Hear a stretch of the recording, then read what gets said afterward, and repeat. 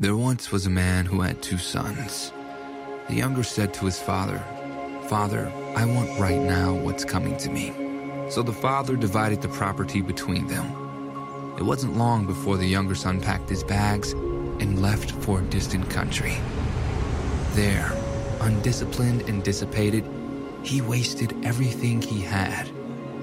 After he had gone through all his money, there was a bad famine all through that country, and he began to feel it. He signed on with a citizen there, who assigned him to his fields to slop the pigs. He was so hungry, he would have eaten the corn cobs and the pig slop, but no one would give him any. That brought him to his senses. He said, "All these farm hands working for my father sit down to 3 meals a day, and here I am, starving to death. I'm going back to my father." When he was still a long way off, his father saw him. His heart pounding, he ran out, embraced him, and kissed him. The son started his speech. "Father, I've sinned against God. I've sinned before you. I don't deserve to be called your son ever again." But the father wasn't listening. He was calling to the servants, "Quick, bring a clean set of clothes and dress him. Put the family ring on his finger and sandals on his feet. Then get a prize-winning heifer and roast it. We're going to feast. My son is here, given up for dead and now alive, given up for lost and now found." And they began to have a wonderful time. All this time, his older son was out in the field. When the day's work was done, he came in. As he approached the house, he heard the music and dancing. Calling over one of the houseboys, he asked what was going on. He told him, "Your brother came home. Your father has ordered a feast because he has him home safe and sound." The older brother stomped off in an angry sulk and refused to join in. His father came out and tried to talk to him, but he wouldn't listen. The son said, "Look how many years I've stayed here serving you, never giving you one moment of grief. But have you ever thrown a party for me and my friends? Then this son of yours who has thrown away your money shows up and you go all out with a feast." His father said, "Son, you don't understand. You're with me all the time, and everything that is mine is yours. But this is a wonderful time, and we had to celebrate. This brother of yours was dead, and he's alive. He was lost, and he's found."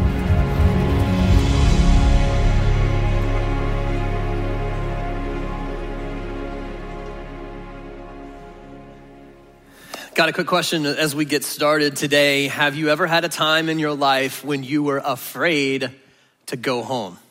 Anybody ever had a time like that? Like maybe it was when you were a child, you got in trouble at school, and they called home in advance and told your mom, or even worse, your dad, and you were like, the rest of the day you had to dread this encounter, and you're like, "I want to live in the janitor's closet for the rest of my life. I don't want to go home."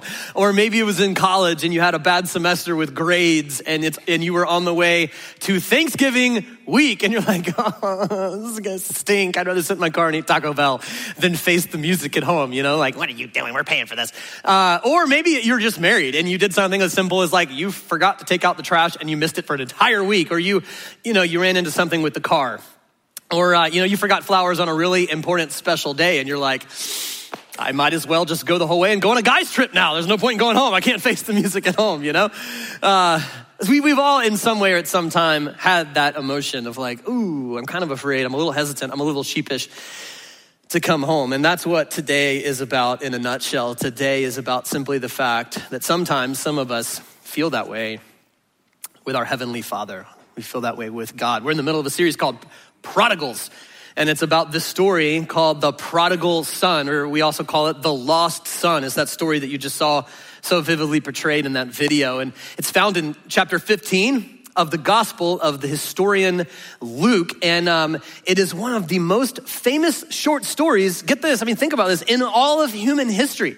It has shaped almost the entire world's understanding of God in one way or another, what people think God is like and who they think God likes. It was told by Jesus in response to a time when the religious leaders of his day, they asked him why he hung out with sinners so much, why he always hung out with the wrong people. And it was in response to this challenge or this question that Jesus told a series of 3 parallel parables or stories, all of them about lost things. Talked about a lost sheep, and then he told a story about a lost coin, and then he capped it off with a story about 2 lost sons. And you should catch up on the series if you kind of missed it, because they are kind of meant to build on one another. But here's what we've discovered so far to try to catch you up really quick. We just started with this idea. We discovered that God does have a type. He does have a kind of person that he gives special time and attention to, person to whom his heart goes out the most. And it's not found people. It's actually lost people.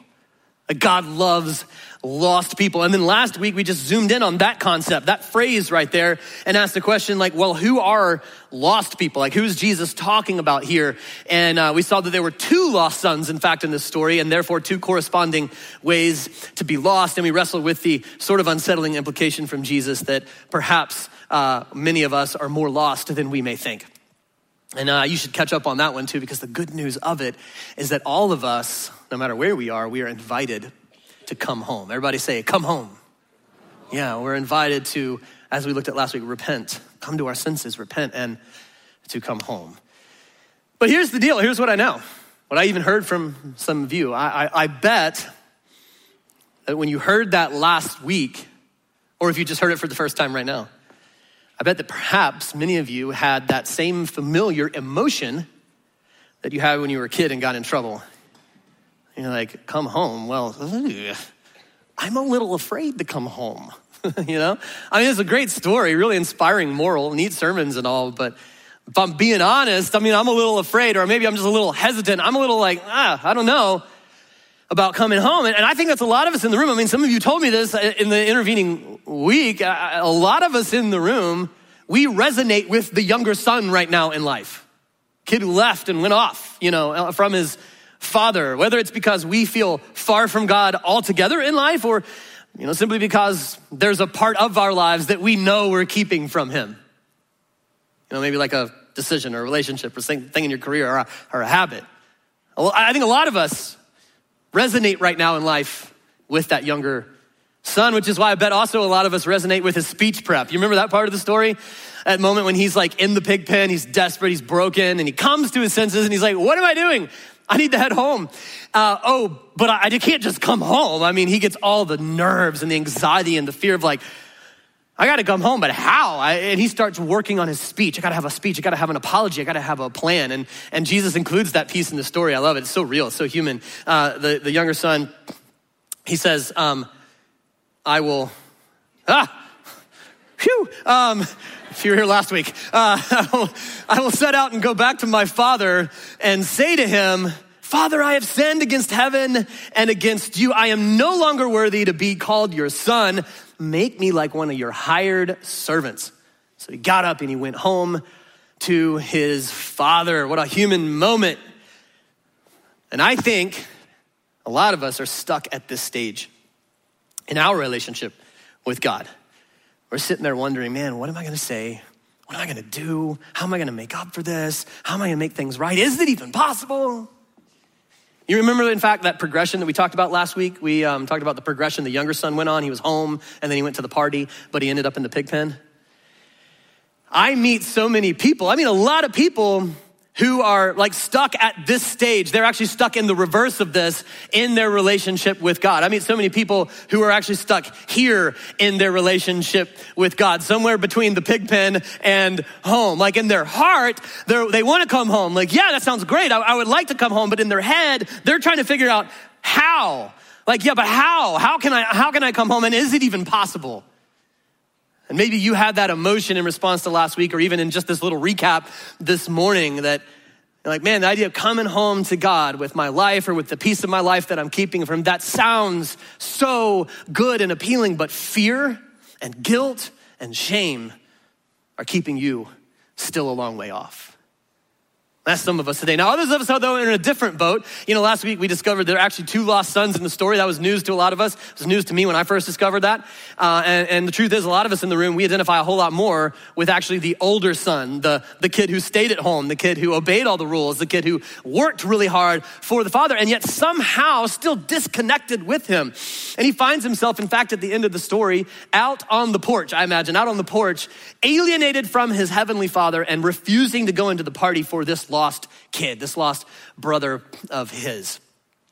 And I also meet a lot of people who are stuck there in their relationship with God, who are stuck here, kind of stuck out on the porch in their faith. They have a great religion with God, their heavenly father, but they don't have a great relationship. Like their relationship with God is very transactional, and their relationship with other people is often very judgmental. And they're kind of just stuck here wondering, how do I get off the porch? How do I break free? Not from my unrighteousness, but from my self-righteousness. How do I break free from this burden of feeling like I've always got to earn God's love and his blessing and his involvement in my life? How do I break free from the pride over how good I've done and judgment for how not good other people have done? I mean, everything God has is mine. We saw this last week. Everything God has is ours through Jesus. And yet I seem to enjoy so little of it. And sometimes it kind of seems like I'm keeping others from enjoying it as well. How do I get off the porch in my faith so that I can enjoy God, enjoy my heavenly father, and join him on his mission to seek and save that which is lost? This is what I want to talk about today, how I want to end the series. I want to talk about this. I want to talk about this problem. I want to talk about how is it that something that so often feels so complicated and so daunting to us seems so simple to Jesus, so straightforward to Jesus, so matter of fact. He's like, just come home. And we're like, but I can't. I'm afraid. I don't know. How can I? What are you talking about? How does something so daunting, complicated, seem so simple to Jesus? How does it make so much sense to him? But maybe not always to us. And that's because there's another layer to this story that we haven't explored yet. One that I think makes it even more profound and deep, one that I want to explore today. There's a character in the story that Jesus puts there to answer this very question. How in the world can I really come home? How can I get past my fear, guilt, and my shame? And this character's role, it makes all the difference in the world. And it's not the younger brother or the younger son. It's not the older son. This character that we're going to dive in today is the father. Jesus puts the father in the story, no surprise, to represent God, our heavenly father. And he is the most important character in the whole story. And he put the father in the story to show us in story form what God does, how God responds when we've blown it in life, when we've messed up in life, when we've gotten lost in one way or another.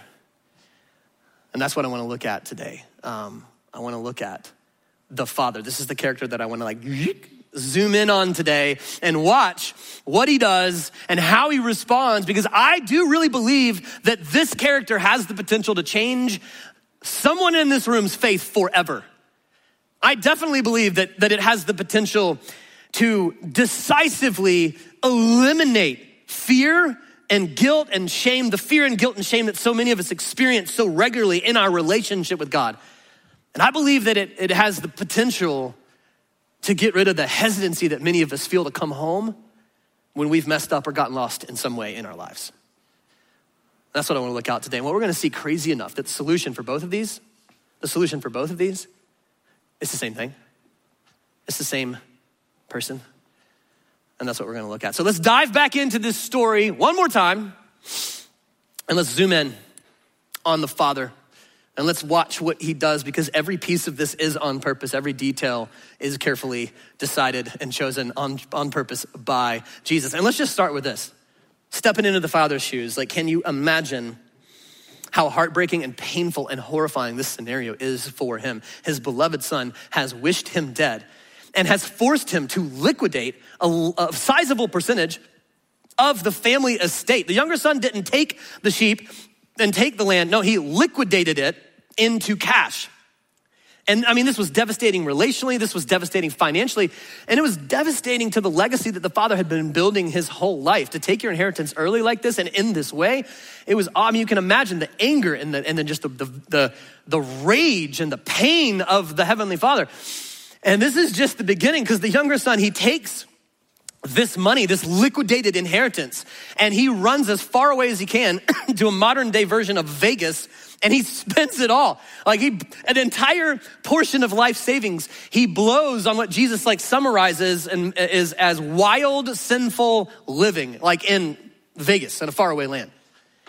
It's like, oh my goodness. And according to Jewish law, this makes him a sinner. I mean, this is a very dire category to be in. He's a lawbreaker and a sinner. This son has not only forsaken the family fortune, he has forsaken now the family nation and the family God. This was a huge deal. And then on top of that, when the money runs out, there's this little detail in the story. It says he finds himself working in a pig farm, like feeding the pigs. That doesn't mean a lot to us, but do you know how Jews then and now feel about pigs?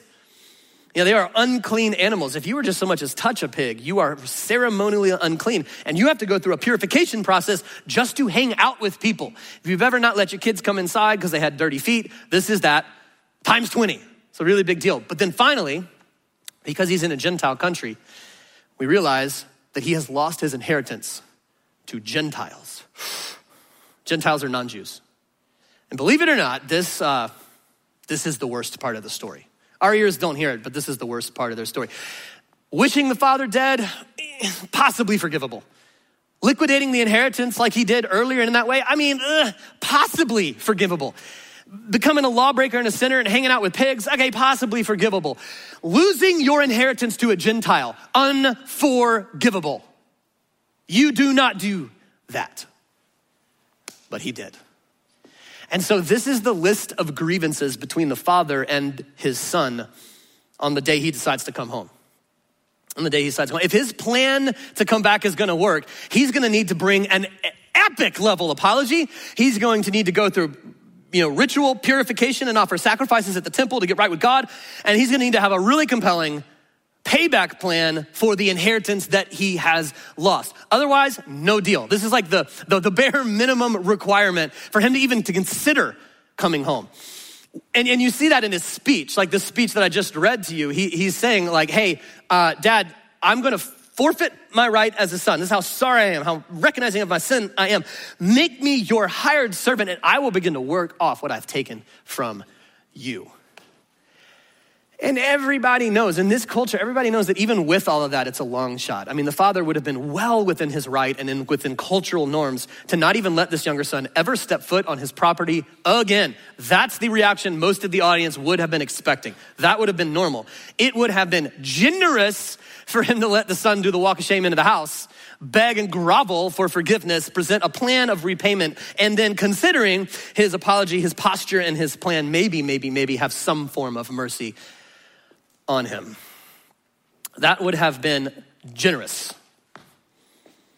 So then what the father actually does in the story, well, that was scandalous. It was absolutely scandalous. It says while the son, so he's on the way home, while the son was still a long way off, nothing's happened yet. He just sees him. While he was still a long way off, his father saw him and was filled with blank. This right here is like the fulcrum point of this whole story. Jesus has been building everything to this sentence, to this moment right here. Everybody knows that this isn't just a story. Everybody knows that this is a parable that you're supposed to find yourself in and that you're supposed to find God in. And everybody's standing around, they know that the Father is God, our Heavenly Father. So whatever goes in this blank is gonna be a pretty significant statement by Jesus about God. And I just wonder, what would you put in that blank? When God sees you, or if he were to see you a long way off, what would he be filled with, you think? Or how would you fill in this blank for other people? You know who I'm talking about. When God sees those other people, what would he be filled with? Your answer is really, really important. And then the audience with Jesus, they all knew what the right answer was. They all knew that the right answer was that God would be filled with anger. God would be filled with vengeance. God would be filled with righteous indignation. But of course, Jesus does not do what is expected. What he actually puts in the blank is what makes this short story one of the most famous short stories in all of human history. What has made it a story that's influenced how people and shaped how people understand God almost over the entire world. Jesus says, but while he was still a long way off, his father saw him and was filled with compassion. He was filled with compassion for him, and he was filled with so much compassion. Again, a detail we don't even think about. He ran. And if you're in a Jewish audience in the original telling of the story, you go, I'm sorry, what? He ran? Jesus, old men do not run in our culture. They only run if there's like an emergency, because to run as an adult man, as a patriarch, that is undignified, that is dishonoring, number one. Number two, in order to run, you have to take your tunic. They didn't wear pants, y'all, they had tunics. You had to take your tunic and you had to like gird it up. You had to roll it up and expose your legs. And in our culture, this is shameful. It's hard in our day to like have an analogy, but it would be like if your dad's toupee flew off, you know, or if someone like ripped his shirt off. It would be humiliating to him. And these people, the audience, are like, in your story, are you kidding me, Jesus? That you're telling me to tell me this father is gonna run for this prodigal son? I mean, no way. Jesus is like, yeah, not only that, but he ran to his son, and then he threw his arms around him and he kissed him. Jesus, no real father would do that. No real father would do that. And God would definitely not do that. But that's exactly the picture of God that Jesus paints.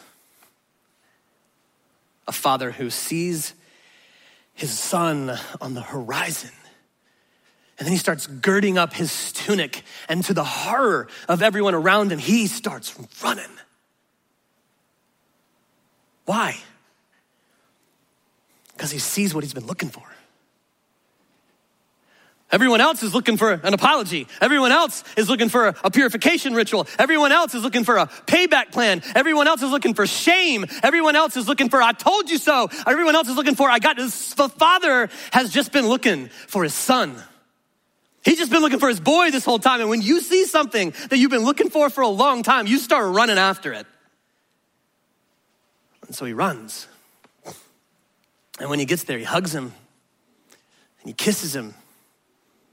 The son, of course, is like, oh my gosh, what is even happening right now? I mean, totally caught off guard, totally shocked, totally surprised, but he quickly collects himself. He's got, I got to get to my apology really quick before I ruin this whole thing. So he just starts saying, dad, you know, probably stuttering and stammering. And he says, son, father, I have sinned against you. This is the same lines he's been rehearsing. I've sinned against heaven and against you. I'm no longer worthy to be called your son. And if you'll just let me, and the father won't even let him finish the prepared speech. He interrupts him and he says to his servants, he says, quick, bring the best robe and put it on him. Bring a ring and put it on his finger and sandals on his feet. Bring the fattened calf and kill it. Let's have a feast and celebrate, for this son of mine was dead and is alive again. He was lost and he is found.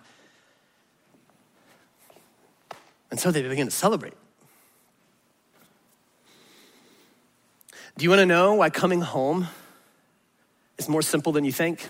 Why it was so simple to Jesus? Because he knew the heart of your heavenly Father. Jesus knew what your heavenly Father was looking for. He knew that while everyone else, including you, might be looking for an apology, or might be looking for a purification ritual, or might be looking for payback, that your heavenly Father, well, he was just looking for you. It turns out that your Father is just looking for you. And so I just need you to know that. I just want you to know that. If ever in life, you find yourself a long way from home, you've blown it, you've messed up, you've gotten lost in one way or another in life or in an area of your life, and you find yourself sheepishly walking back home with your head down, trying to figure out what you're gonna say, I just want you to know that when you look up, you're gonna see that your heavenly Father is already running your direction. And when he gets there, or you get there and you go into your apology and then I'm sorry, here's what I'm gonna do, I'm gonna pay you back, he's gonna be really rude and he's gonna interrupt you with a kiss and a ring on your finger. Because it turns out you're what he's been looking for.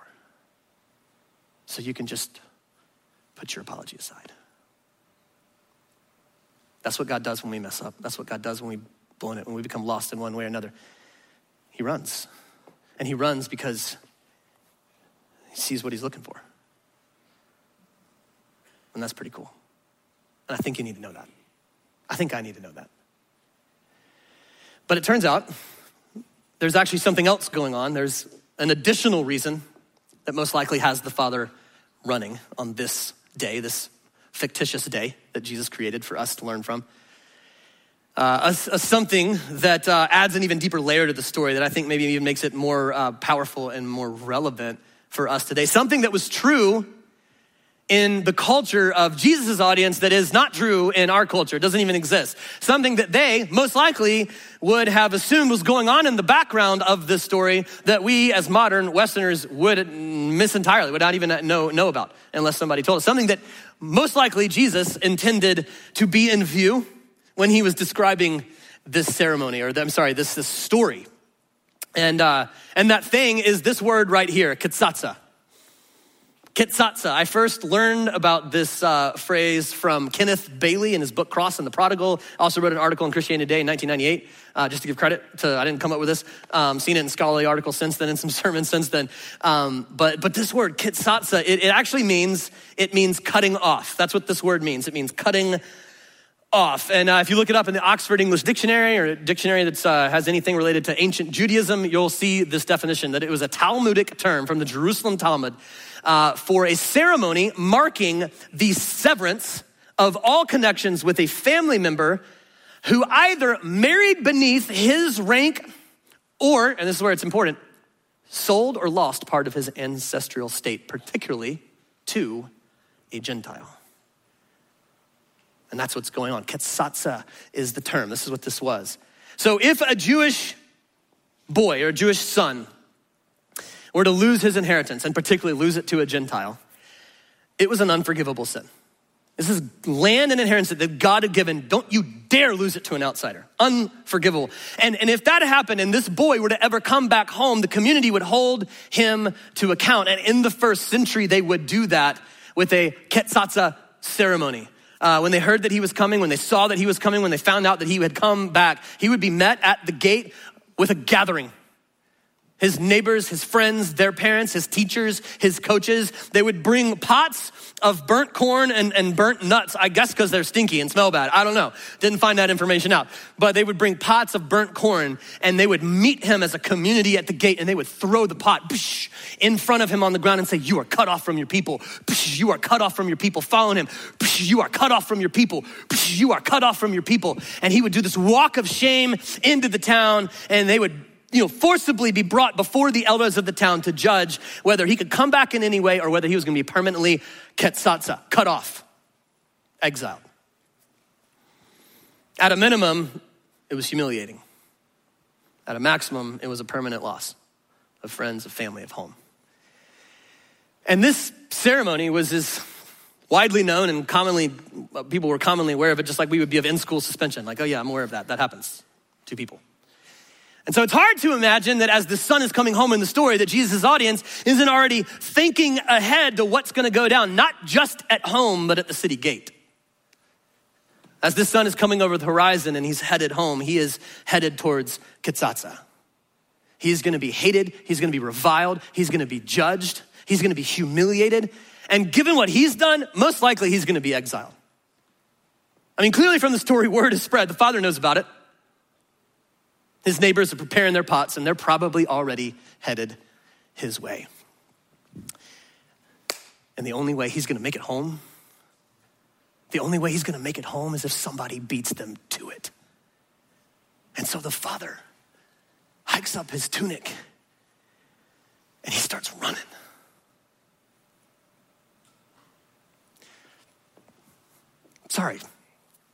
He starts running. As if to say, hey, if somebody's gonna be shamed, I'll be shamed. If somebody's gonna be ridiculed today, I'll be ridiculed. If somebody's gonna be hurt, I'll be hurt.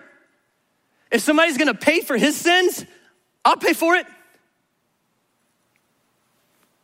And so he runs and he wins the race to his boy. And he hugs him and he kisses him, but this is the important part. He puts the ring of the family on his finger. He puts his own robe. He said the nicest robe, that would have been his robe. He puts his robe on his son's back and he begins to lead him home. A son who is now once again under the household of his father. A son who is now once again under the protection of his father, under the provision of his father, under the authority of his father. This son's debts now belong to the father. This son's sins now belong to the father. And when this crowd arrives, instead of finding a sinner, to their great surprise, they find a son. They find a son, and they find a father going, hey, you see that ring? Hey, you see this robe? This is a son of my house. So if you're gonna come at him, you're gonna have to come at me now. If you're gonna need to settle accounts, you can settle accounts with me. If you're gonna need to exact judgment today, you're gonna have to exact judgment from me because this is a son in my house. He's under my authority. He's under my protection. Whew. And so instead of a katsatsa ceremony, the father throws a coming home party. Go kill the fattened calf. Call everybody, invite the whole town. This son of mine was dead, now he's alive. He was lost, but now he's found. That's why the father runs. And I'm sure it wasn't glamorous, you know? Probably had that bad knee. He's like, you know? Probably got there totally out of breath, just like, bring the ring. You know, I'm sure all that happened. That's so real.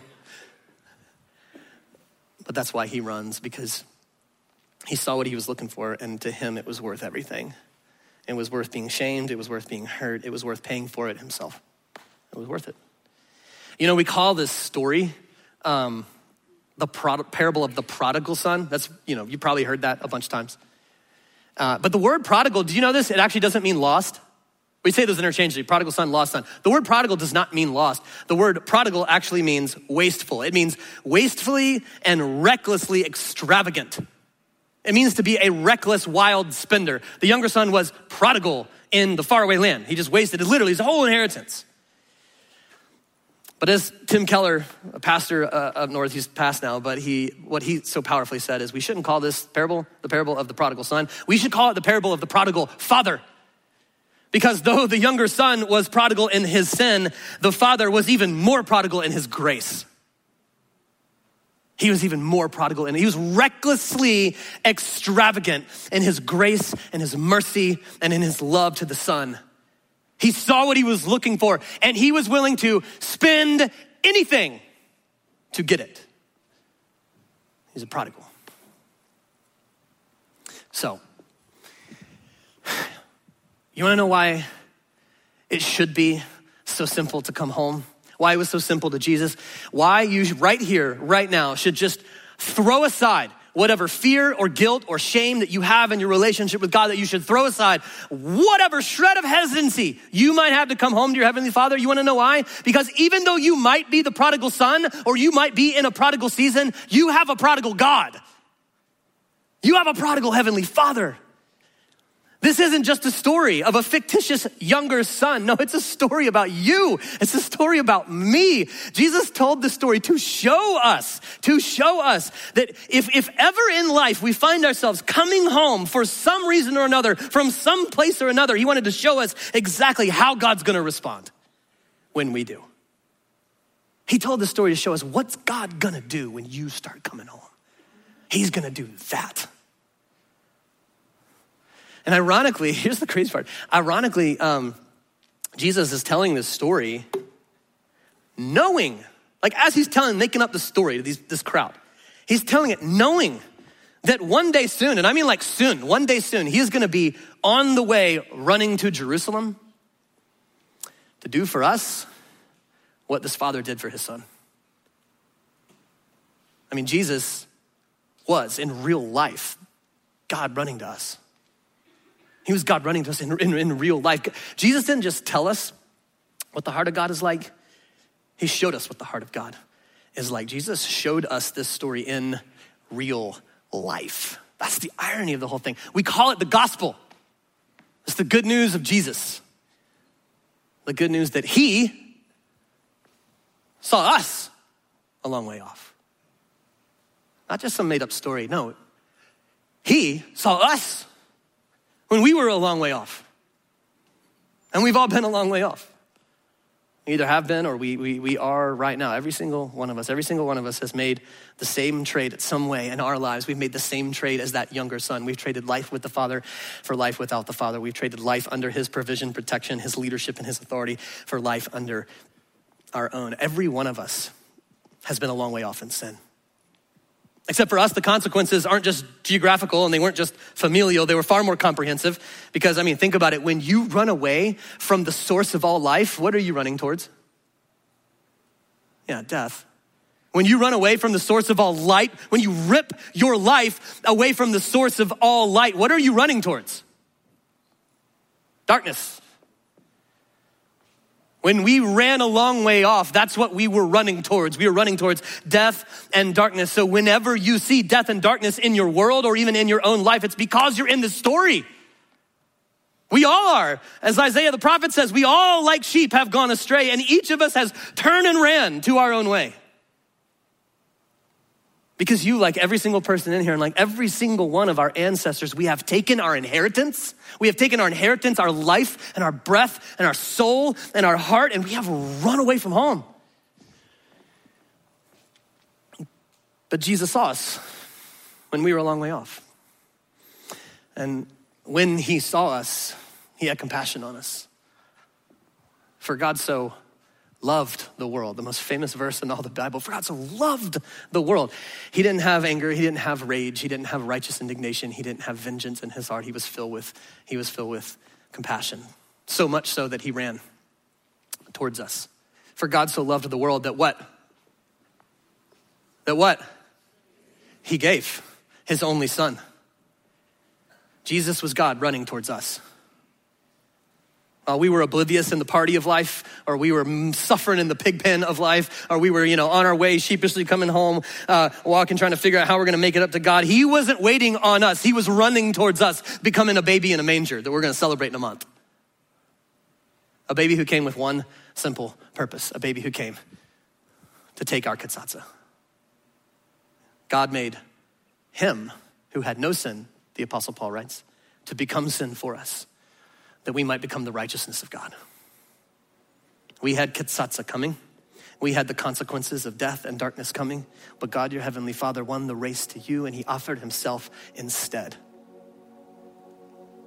He sent Jesus to die for our sins. And Jesus did what you see the Father doing here. He traded places with us. He took our sin and he gave us his righteousness. He took our guilt and he gave us his glory. He took our death and darkness and he gave us his life and his light once again. He took our kitsatsa and gave us his homecoming. Someone did pay. Someone was shamed. Somebody was punished. Somebody was cut off. He was. For you and for me. God, through Jesus, he ran towards us. He took our kitsatsa, and in its place, he put the robe of his righteousness on our back, and he put the ring of his family, the kingdom of heaven, on our finger, and he brought us home. He brought us home. And that's what he's been doing ever since. For God so loved the world that he gave his only son, that whoever believes in him, trusts him enough to repent, turn around, they will not be lost. They will not be lost. They will not be lost. They will not perish, but they will have eternal life. Life at home with your heavenly Father forever. And ever since then, God has been in the business of restoring sons and daughters through his church. That's what he's up to. What's he's up to? That's the gospel. That's the good news of Jesus. He saw you. He had compassion on you. He ran towards you. He took your cutting off, your kitsatsa. And right here, right now, he is inviting all of us to come home. To come home with him today. Come home. So, to wrap it up, if you realize that you're the younger son in this story. You're going, man, I resonate with that kid. That's who I resonate with today, the younger daughter, the younger son in the story. If that's you today, if you feel caught here, next slide, please. If you feel caught here and you're wondering, man, what in the world can I say? What could I possibly do? How could I possibly make up for it? It feels like a long ride home. Can I please ask you, can I beg you, would you just stop, please, and come home? Please stop and just come home. Please stop with that and just come home. He has already ran out to meet you and he has already paid for everything. Do you have, like, for example, do you have somebody in your life, like a parent or a grandparent who comes and visits and when they leave, they like leave a little bit of money, you know? Like there's $20 on the counter. Or they Venmo you, you know? And it's just got this little note like, for that sweater we were looking at, and just enjoy it, you know? For that tire, I know you're gonna have to get it, you know, son, just I know the tire stinks to replace the tire. Here's just a little to help you with that. Or hey, take your bride out on a date night, you know, whatever. And look, all I'm trying to say to you is if you like, this might be cheesy, but it's true. If you could just like, man, if you could check your Venmo for 1 second, like spiritually, like in the kingdom of heaven, you would see a gigantic deposit there with a note from your heavenly Father that says, for your ticket home. I've already handled the details. I've already paid for everything. I've already settled your accounts. I've already handled all of your accusers. I just want you to come home. Just come home. The gospel is your ticket home. And maybe today, right here, right now, you need to do that. You need to like bring your life back under the provision and the protection and the leadership and the authority of your heavenly Father. We're gonna close with some songs here in a second, a few more than usual. And while we're in the songs, I would love to invite you, if something is in you going, you should do that. That's the Holy Spirit of God. That's God saying, hey, come home. Don't ignore it, act on it. And I would love to just give you a prayer to pray in your heart right where you are when we're singing or whenever, you feel like it makes sense. But I would just love, that's you. I just want you to tell God today, Father, I want to repent and come home. Father, I want to repent and come home. I want to come home. Just tell him that. Father, I want to come home. The preacher's saying that Jesus has handled all the details. So, okay, I'm just going to come home. I'm going to put my life and my future and my eternity in your hands. Do that. Give your life to Jesus for the first time, right here, right now, today. And you'll have a moment to do that. But on the other hand, if you're sitting there going, man, no, I'm totally the older brother. That's who I am. You're seeing yourself in that character. You're resonating with the older son or older daughter, and you feel like stuck here. You feel stuck at the porch. The gospel is your ticket home as well. This is what I really wanted to tell you guys today. You who resonate with the older brother, the gospel is your ticket home too. The gospel is how you get your heart and your feet off of the porch and back inside with your heavenly Father. Why? Because the gospel eliminates self-righteousness in your heart. I am not loved because of what I've done. I'm loved because of what he's done. The gospel will automatically eliminate self-righteousness in your heart, and in its place, it will plant grace. It'll plant grace. It'll plant grace. Grace for you and grace for other people. Do you feel like you need more grace for yourself in your relationship with God? You need the gospel. Do you feel like you need more grace for other people in your life and judging them? You need the gospel. The gospel always pushes us off the porch and back inside into intimacy with our heavenly Father and into the party, his mission to seek and save that which was lost. My brothers and sisters in Christ, listen, do not spend your whole lives trying to earn God's love, trying to earn what God has already given you in Jesus. Everything he has is yours. Everything he has is yours. So stop trying to earn it and start enjoying it and join him on his mission to bring other kids home. Yeah. That's what you were created to do.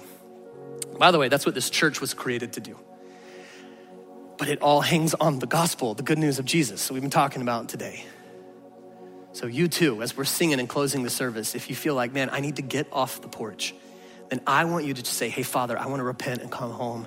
I want to repent and come home to your grace. I want to stop trying to earn it, and I just want to enjoy it. I want to stop pushing some people away and just start pulling them in. God, do a supernatural work of the gospel in my heart. Tell him that today.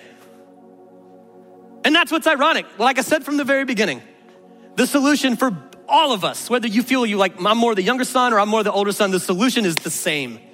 It's the good news of Jesus. It's the truth about God so vividly portrayed in the story of the prodigal son. So let's come home. No matter where you are, if you're outside a house, come home. Come home. Now's our time. Don't miss it. Let's come home to our prodigal Heavenly Father. Let me pray for you and we'll continue. Heavenly Father, Jesus, actually, thank you so much for including this character, by far the most important character. And gosh, the news is so good. I mean, it's called the gospel for a reason. What amazing news that no matter where we are right now, if we are on the way home, you're already running towards us and you're already paying our way. You already have paid our way. That's amazing. That's amazing. I pray that we would let this good news sink into our hearts today. And that if we're far from home in any way, it would cause us to quicken our gait, that we'd run a little faster back to you, knowing that you have handled everything.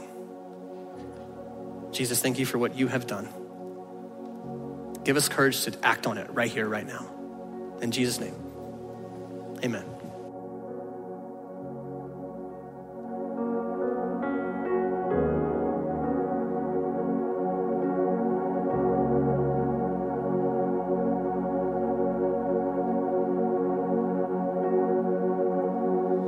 Come out of hiding, you're safe here with me. There's no need to cover what I already see. You got your reasons, but I hold your peace. You've been on lockdown and I hold the key. I loved you before you knew it was love, and I saw it all, still I chose the cross. And you were the one that I was thinking of when I rose from the grave. Now rid of the shackles, my victory's yours.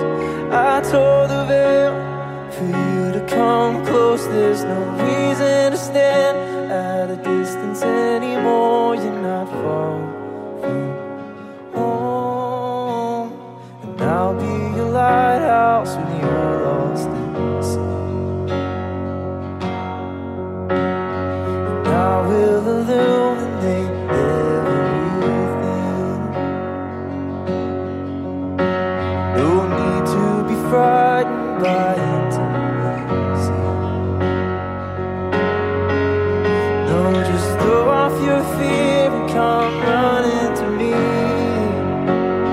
Oh, 'cause I knew you before you knew it was love, and I saw it all, still I chose the cross. And you were the one that I was thinking of when I rose from the grave.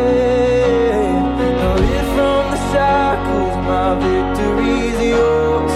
And I tore the veil for you to come close. There's no reason to stand at a distance anymore. You're not far home.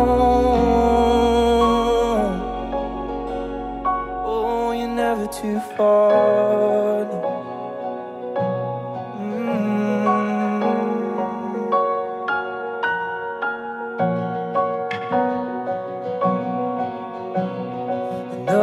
As you run, what hand of love will only become a part of the story. And know as you run, what hand of love will only become a part of the story. Oh, as you run, what hand of love will only become a part of the story. And know as you run, what hand of love